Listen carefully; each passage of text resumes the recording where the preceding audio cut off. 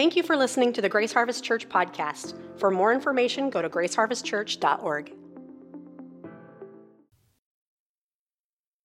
We're going to start this week doing what we did last week, and that is we're going to read the scripture together out loud. So I want to read Genesis chapter 1, verse 26. This is in the New Living Translation, so it'll be up on the screen. And I want to ask you to heartily read this with me, if you would. So let's begin right now. Then God said, "Let us make human beings in our image to be like us." To be like us. Think about that. That's such a profound text of Scripture. The God who spoke everything into being wanted to make us be His image bearers, that we might be like Him. Amen? David Brooks, in his book, The Social Animal, writes this: the 19th century English poet Samuel Taylor Coleridge described how his 3-year-old son awoke in the night and cried out to his mother, "Touch me! Only touch me with your finger," the young boy pleaded. The child's mother was astonished. "Why?" she asked. "I'm not here," the boy cried. "Touch me, mother, so I may be here." Author Donald Miller quoted this story and then observed, essentially like the boy, we are all calling out for God to touch us so that we may know we are here. And yet He waits, and we go untouched and seek out knowing that we exist in 1,000 other ways. It's like that song from the 70s, remember? Looking for love in all the wrong places, looking for love in too many faces. You know that song? Any of you know that song? Okay, yeah. The younger generation's like, dude's in trouble. Okay. You know, there's something really profound about our need as human beings to be in relationship with one another so that we might know who we are. Right? I mean, the reality is knowing God will reveal who we are. You know, a lot of people go searching for themselves, and I joke around all the time, looking for yourself is a dead-end road because you probably won't find yourself, but if you go looking for God, you'll find yourself, right? That because as human beings, we are identified as being the image bearers of God. And when we find God, we really discover who we are. But it's true of human relationships as well. You know, we talk all the time about the fact that there are vertical relationships, that's between us and God, and there are horizontal relationships. And in order for us to be fully human and be the people God's created us to be, both of those relationships need to be rightly aligned. And that's why when human beings are out of relationship with God and there hasn't been reconciliation through the cross of Jesus Christ, human relationships go wrong. Things this way go wrong. And we need both in order to be fully who God created us to be. We can't be fully human. We won't even really know who we are unless we first are made right with God. And then after that, we have to figure out these relationships. And when Jesus came and died on the cross, He came to reconcile us to Himself and to each other. That's the beauty of the cross. The message and the ministry of reconciliation is both. Amen? And sometimes we just need a touch from others and from God to know that we're real, we exist. I shared a story years ago. It's a very sad story, and I don't mean to go, dark and deep here, but of a man who woke up in San Francisco, California one morning and decided that life wasn't worth living. He wrote a suicide note, and in the suicide note he said these words: "If somebody will just say hello to me and look at me, I won't take my life." And then he walked to the Golden Gate Bridge. And the whole time he walked to the Golden Gate Bridge, he was waiting for somebody to acknowledge him. And nobody looked at him and nobody said hello. And he took his own life. And when the suicide note was found, the family people that found it were just like, what in the world? He needed to know he was seen. He needed to know that he had value. He needed to know that somebody else in the world recognized that he was worth life, right? And it's the same with us. I mean, if you think about it, we need to know we're seen. We need to know that we're valued. We need to know that we're recognized. That's why I share with you last week, in South Africa, when you go to greet somebody, you say sawubona, and it means I see you. I see you. And there's something so profound about seeing others and them recognizing they've been seen and known. It gives us value. It lets us know we're human beings. Amen. We're going to continue today to look at God's design for relationships. And we're going to go back to the beginning, as I shared last week, that if we really want to know God's intention for something, we go back to the original design. We look at the blueprints, right? We find out the way things were really meant to be by looking at the original intention of God. We're going to look in the book of Genesis. We're going to look at what relationships are designed by God to be like. And we're going to continue to see that we, all of us in this room, are created for relationships. So I want to review real quickly where we were last week. Last week we talked about the fact that in the beginning, God is a relationship. And I shared with you the idea that God isn't just in a relationship, but before He made anything, before He made a single angel, before He made a planet or a moon or a star or anything in creation, before He created the earth and human beings, God just was.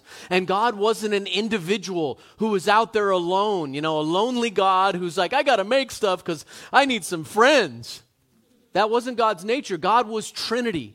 God was three persons in one essence, in an eternal relationship, and the Son was in the bosom and the face of the Father, and the Holy Spirit, some theologians say the Holy Spirit is the result of the beautiful union and communion that the Father and the Son have. So there's just this ongoing, as C.S. Lewis called it, the dance of the Trinity, the connectedness of God. God was forever a relationship, and we learn that His name, Elohim, means that He is both singular and plural. That name is a word that can be defined singularly and plurally. And then we learn that God is Trinity or triune relationship. He's one God in three persons. He's the pulsating life of Trinity, and He's His own community. And then we also, in that particular point, learn that God is a loving relationship that must create relational creatures. So why did God create male and female, and then they come together, and out of their union comes children and what we call family? Why did that happen? Because God Himself is a relationship.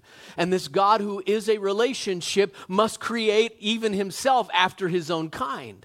So we reflect His nature and His character in marriage and family and our sexuality. All those things are reflected. And then we also learn that in the beginning, this God speaks, He sees, and He names us.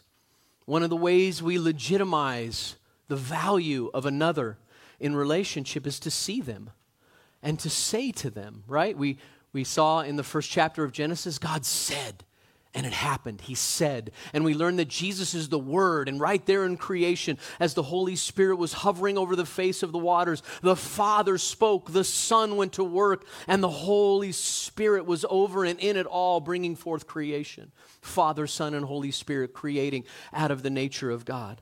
And 8 times God said, and it happened. He said. He's the communicating God. He's the speaking God. And then we learned that God sees.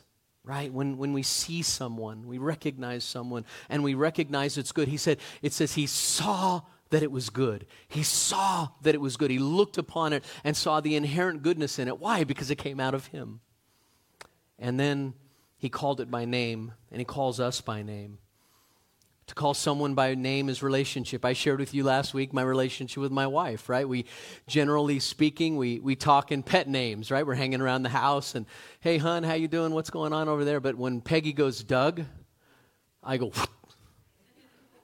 yes, Peggy. And we know it's on right there, right? We're going to talk about some stuff. And don't even go using somebody's middle name. And I told you last week that's kind of a problem in our house because Doug is my middle name, so... A lot of you didn't know that, right? So to call someone by name is to recognize the identity behind the name, right? We know that in the Hebrew culture, when you named one of your children, there was a prophetic element to it. You were kind of naming them after what you wanted their character to be and what it would become, right? And it's the same way with God. Everything He names is attached to what He wants it to become. Well, this week we're going to look at this fact. And this reality, that in the beginning, God created humans for relationship. So Genesis chapter 1, verses 26 through 28, this is the original creation account of God making human beings in the first chapter of Genesis. Remember, this is at the end of the sixth day. This is God's magnum opus, his great work. That's what that phrase means. It's God saying, right now, I'm going to show you the very top and the best of my creation. I'm going to show you my image, right? Remember, think about this, God told human beings, don't make any images, right? I don't want you to have idols. Why? Because God already made an image. It was us. Right? So he said, don't distort anything because I already made my image. It's you. So don't go making images. Okay, so let's read it here. Then God said, let us make human beings in our image to be like us. They will reign over the fish in the sea, the birds in the sky, the livestock, over all the wild animals on the earth and the small animals that scurry along the ground. So God created human beings in his own image. In the image of God, he created them. Male and female, he created them. Then God blessed them and said, be fruitful and multiply. Fill the earth and govern it. Reign over the fish in the sea, the birds in the sky, and all the animals that scurry along the ground. Amen. So let's look at this text. Let's break it down a little bit. And the first thing I want you to notice is that God said, let us make human beings in our image. What's that word image mean? The English Standard Bible, the commentary in it says this: traditionally, the image of God has been seen as the capacities that set humanity apart from the other animals. Ways in which humans resemble God, such as in the characteristics of reason, morality, language, a capacity for relationships governed by love and commitment, and creativity in all forms of art.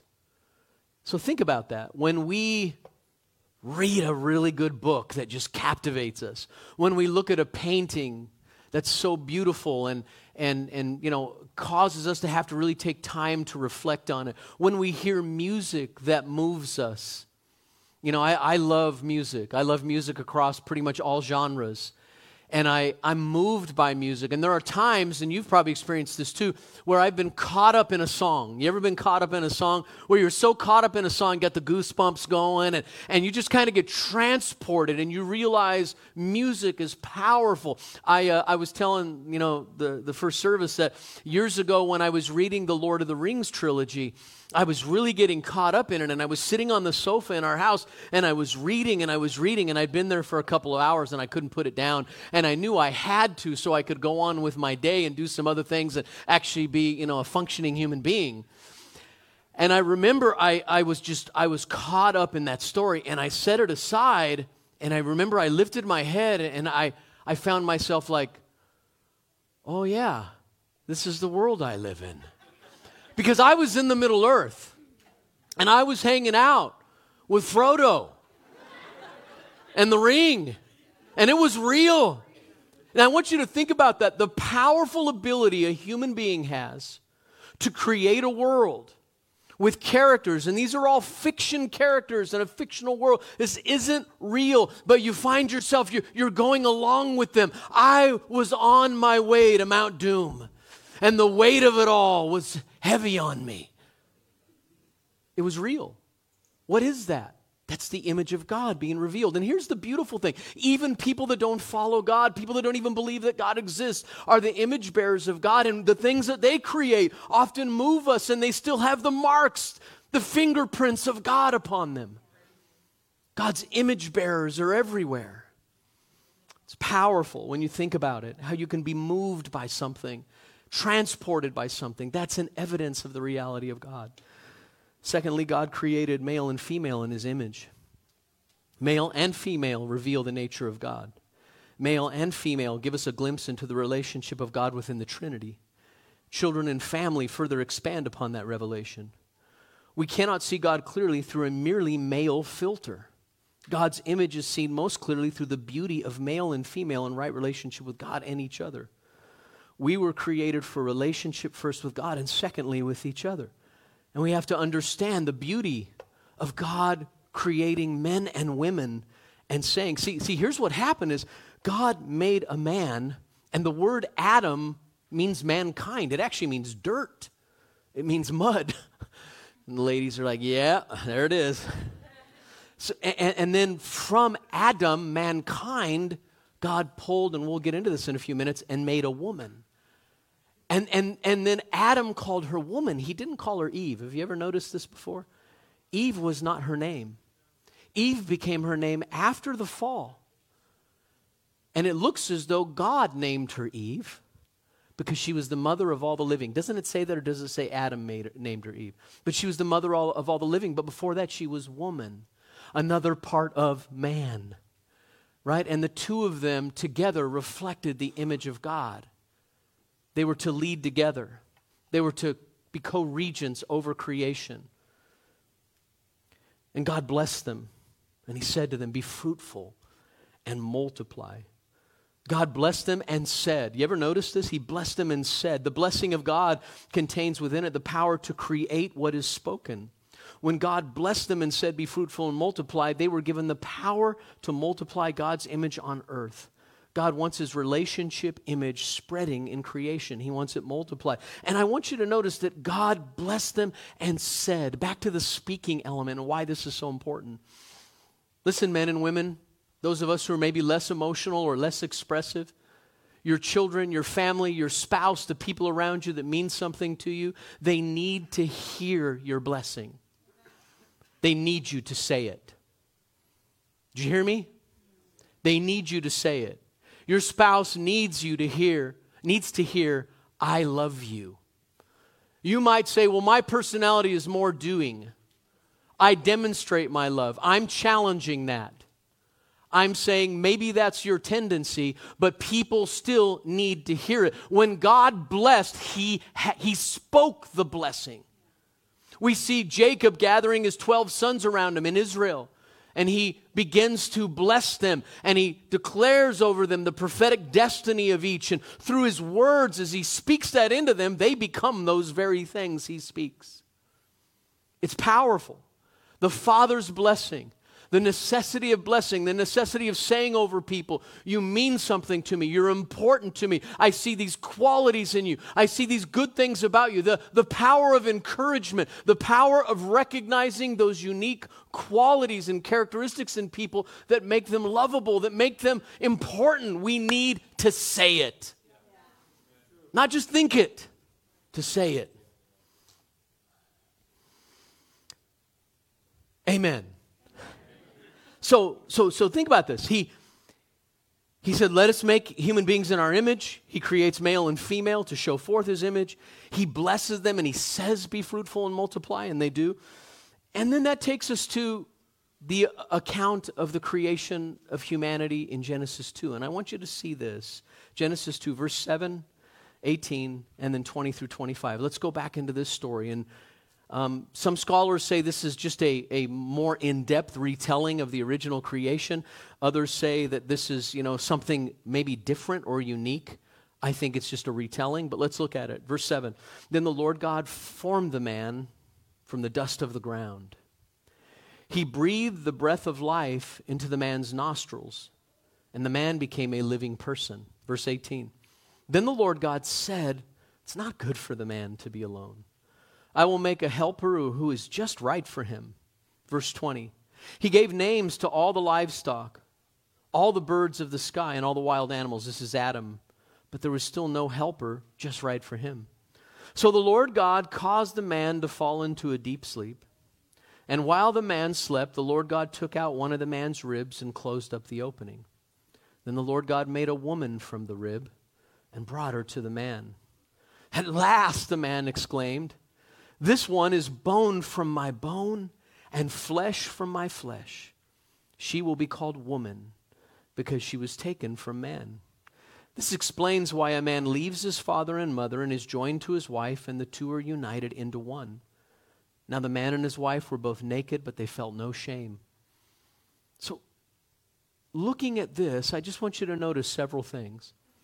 The first thing I want you to notice is that God's breath gave us life and personhood. You can almost see God, taking the man, and he's taking dust, and, the earth is being watered, and he's making mud. right? And he begins to form and shape this man physically to represent even those things in his own nature, even though he is spirit. And then he takes the man and he breathes into him. And theologians bring this idea out that there are two kinds of life that God originally intended for human beings. Two kinds of life. The first kind of life is spiritual life, the Greek word zoe. The second kind of life is bios life. It's the Greek word where we get biology, right? The physical life, that thing that moves through our blood, that animates us. And most theologians believe, and I would agree with this, that at the fall, when Adam and Eve sinned, the Zoe life inside of humanity was severed from God. Because see, God, the Zoe life that was in humanity was connected directly to God. And so Adam and Eve had this fellowship, this lifeline, this umbilical cord of life directly from God. But when they sinned and they turned from God, a severing of that connection happened. And that's why even there they began to physically die. They eventually died biologically too. Because Zoe life feeds into human life. And that's why Jesus indicated that we'll have eternal life when we're born again. And what's eternal life? It's not just living forever. It's living in God's life that ultimately leads to forever. Because God's forever. Right? And so what happened at the fall, mankind sins, and this severing of this relationship happens, but it all came about because God went and breathed into Adam that Zoe and biological life, and we were alive, right? God's breath gave us life and personhood. And then God determined that it wasn't good for us to be alone. I like that. Adam recognized it, God determined it. It's not good to be alone. And I want to interpret this in a broader way. I want to look at this not just in the relationship between men and women, though that's the first application, but I want to apply it a little bit differently. I want to apply it broadly in all human relationships. And I want to say to you, it's not good for us to be alone. Wait, I'm going to say that again. It's not good for us to be alone. We need each other. Human beings are created for connections with one another and with God. First and foremost, God. Secondly, with each other. We need each other. Isolation is not the way we were created. We weren't made to be alone. We were made to be with others. That's just the way it is. It's not good to be alone. We're not fully human alone. We need other humans to be fully human. We need others to even be ourselves. I'm going to tell you, when I isolate too much or I'm not in regular connection with people, I start to get in a pretty bad place. And I don't see myself right. And I don't see others right. And I don't see the world right. So I need other people to help me be myself. Amen? It's really important at the time we live. The last couple of years, a lot of people have been isolated. How many of you know when people get isolated, they go bad? Stuff goes bad, right? It's interesting, according to a recent 2017 article in Rolling Stone magazine, I know that all of you love that magazine, tech entrepreneur Elon Musk has it all, except love. Musk is one of the only people in the world who has started 4 separate billion-dollar companies. Think about that. And by the way, we know now he's the richest man in the world. He's past Jeff Bezos from Amazon. He's the wealthiest man on earth. But what does it mean? After his divorce to his ex-wife Justine and his breakup with his actress girlfriend, Musk has no one with whom to share his luxurious lifestyle. The 46-year-old Musk said this, being in a big empty house and no footsteps echoing through the hallways, no one over there. How do you make yourself happy in a situation like that? He added, when I was a child, there was one thing I said, I never want to be alone. And then he whispered again, I never want to be alone. See, we weren't created to be alone. It's not good for human beings to be alone. And then we notice that God determined that we need a helper who's just right for us. God created male and female to complement each other and complete the image of God we are to reflect to creation. God showed us we need help to be who we were made to be. We can only accomplish our life work with the help of relationships. And this is why it's so important. Listen, there's a myth in America. It's called the myth of the self-made man or woman. That's a mythology. It doesn't exist. There's no such thing as a self-made person. Even the people that we look up to that are so-called self-made people, the Elon Musks of the world, they're counting on everybody else doing their job to give them success. Every one of us need help. And this isn't just in marriage, even though it's really true in marriage. But we need help. I need you. You need me. You might not even like me, but you need me. And I need you. We need one another. We need the input. We need the eyesight. I need people who got my back, who got my blind spot, who can see what I can't see, who can give me a perspective I don't have, who come at it from an angle that's different from mine. I need that kind of input, because if I'm left to myself, I begin to believe that I'm the only one who really has life figured out and has truth. And that's the biggest lie. We need each other. We need help. Think about it. We really need help to do just about anything. We think we don't, but if you begin to really look at your life and understand how many other things you're counting on just to survive. I mean, think about your house, right? You're sitting in your house and you're counting on the fact that you got electricity, that the air conditioning's coming on, and people work to make all that happen. Somebody built that house and put all that in it, and there are people working at PUD and other places. They're keeping the electricity going, right? And without all of that stuff, you start to get cold. Without people, out there farming our farms and bringing us food, and truck drivers transporting it across the coast. Without all these things, all of our lives are dependent upon others. We need help. And without that help, what happens to us? We start to shrivel up, especially in this time, right? Most of us have never farmed. We wouldn't know how to. I definitely don't have a green thumb. I need all kinds of help. And so do you. We need help. And so God created a helper from our own substance. The woman was like the man, but different. How many of you men have recognized that? They're different, aren't they? Women, they're different. How many of you women have recognized that dude's different? The whole view of the world. How you approach the input that comes through your eyes and into your mind. And we need that in one another. We desperately need. I need my wife's view. I've got to hear the way she sees things. I've got to hear her heart. I need it to be able to see things more clearly. Right? And from our own substance, bone of my bones, flesh of my flesh. And that's why when we treat each other wrongly in marriage or any other relationships, we really strike against ourselves and our own humanity, because we strike against the image of God. I was sharing with the first service, this is why I at times was so sad and grieved over the past couple of years, because I watched Christians who are followers of Jesus and called to represent the character of Jesus. I watched Christians treat other Christians and other people in ways that have nothing to do with the nature of God. I saw people cursing each other, name-calling each other, categorizing everybody. If you can get everybody in their little category, you can find reasons to scapegoat them. You can find reasons to hate them. If you make people out to be the evil enemy who's destroying everything, and they become the enemy, and you focus upon them and you make them the scapegoat, you can do anything to them and justify it. And that's what we've been seeing in our culture. Everybody's polarized and getting in their own camps and calling everyone else the enemy and the bad guy. And that's where evil is. And we know the scripture says you don't wrestle with flesh and blood. You're not wrestling against human enemies, but against principalities and powers and spiritual wickedness in the heavenly places. We know we have an enemy that is unseen. And if he can divide and conquer, he wins.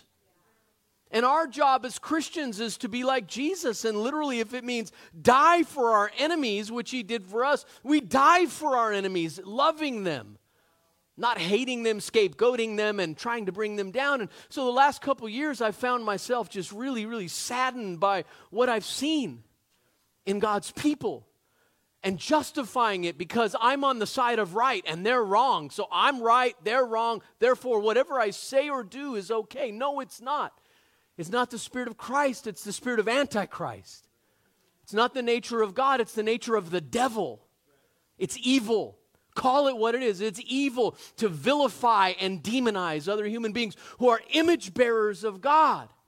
And so it's so important for us to recognize that relationships are what we were made for, and we have to have one another, and we even have to have people who are different or even opposed, or even if we think their whole viewpoint is wrong, they're still humans.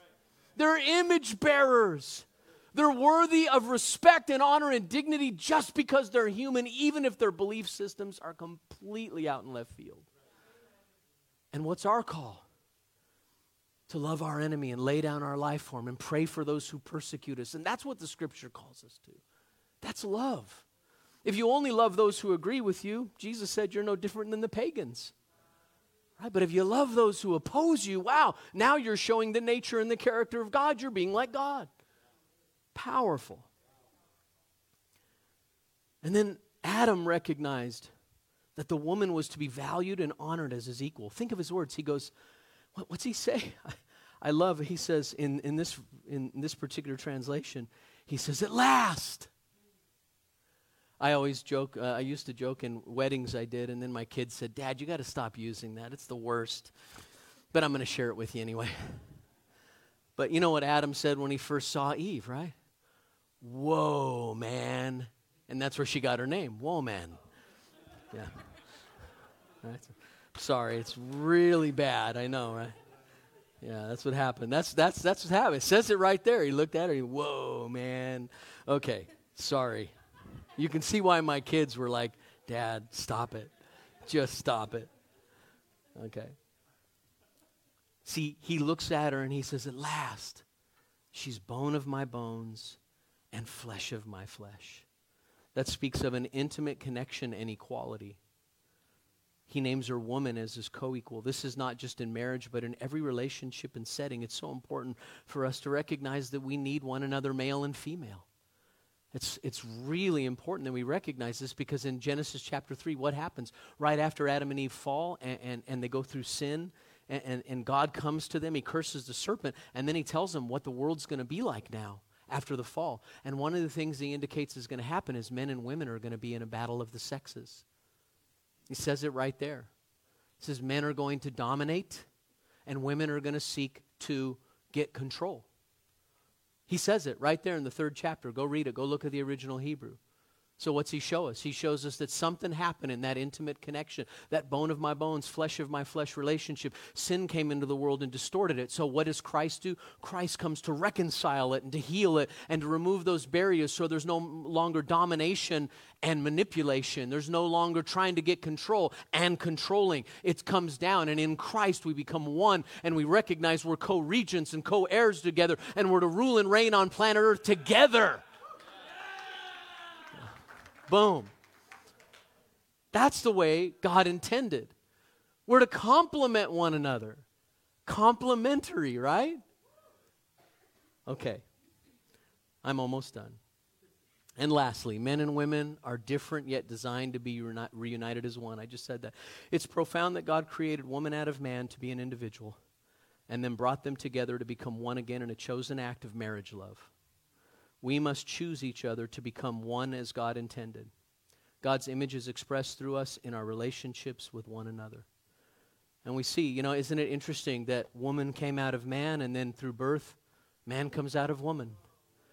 Right? And God He makes us completely interconnected to each other. We have to be together to be all that God's created us to be. We can't become God's intention without each other. Male, female, family, relationships, friendships, we need each other desperately. And when we enter into that, we find what we were made for. We find our intended purpose from God. Amen. Why don't you stand with me?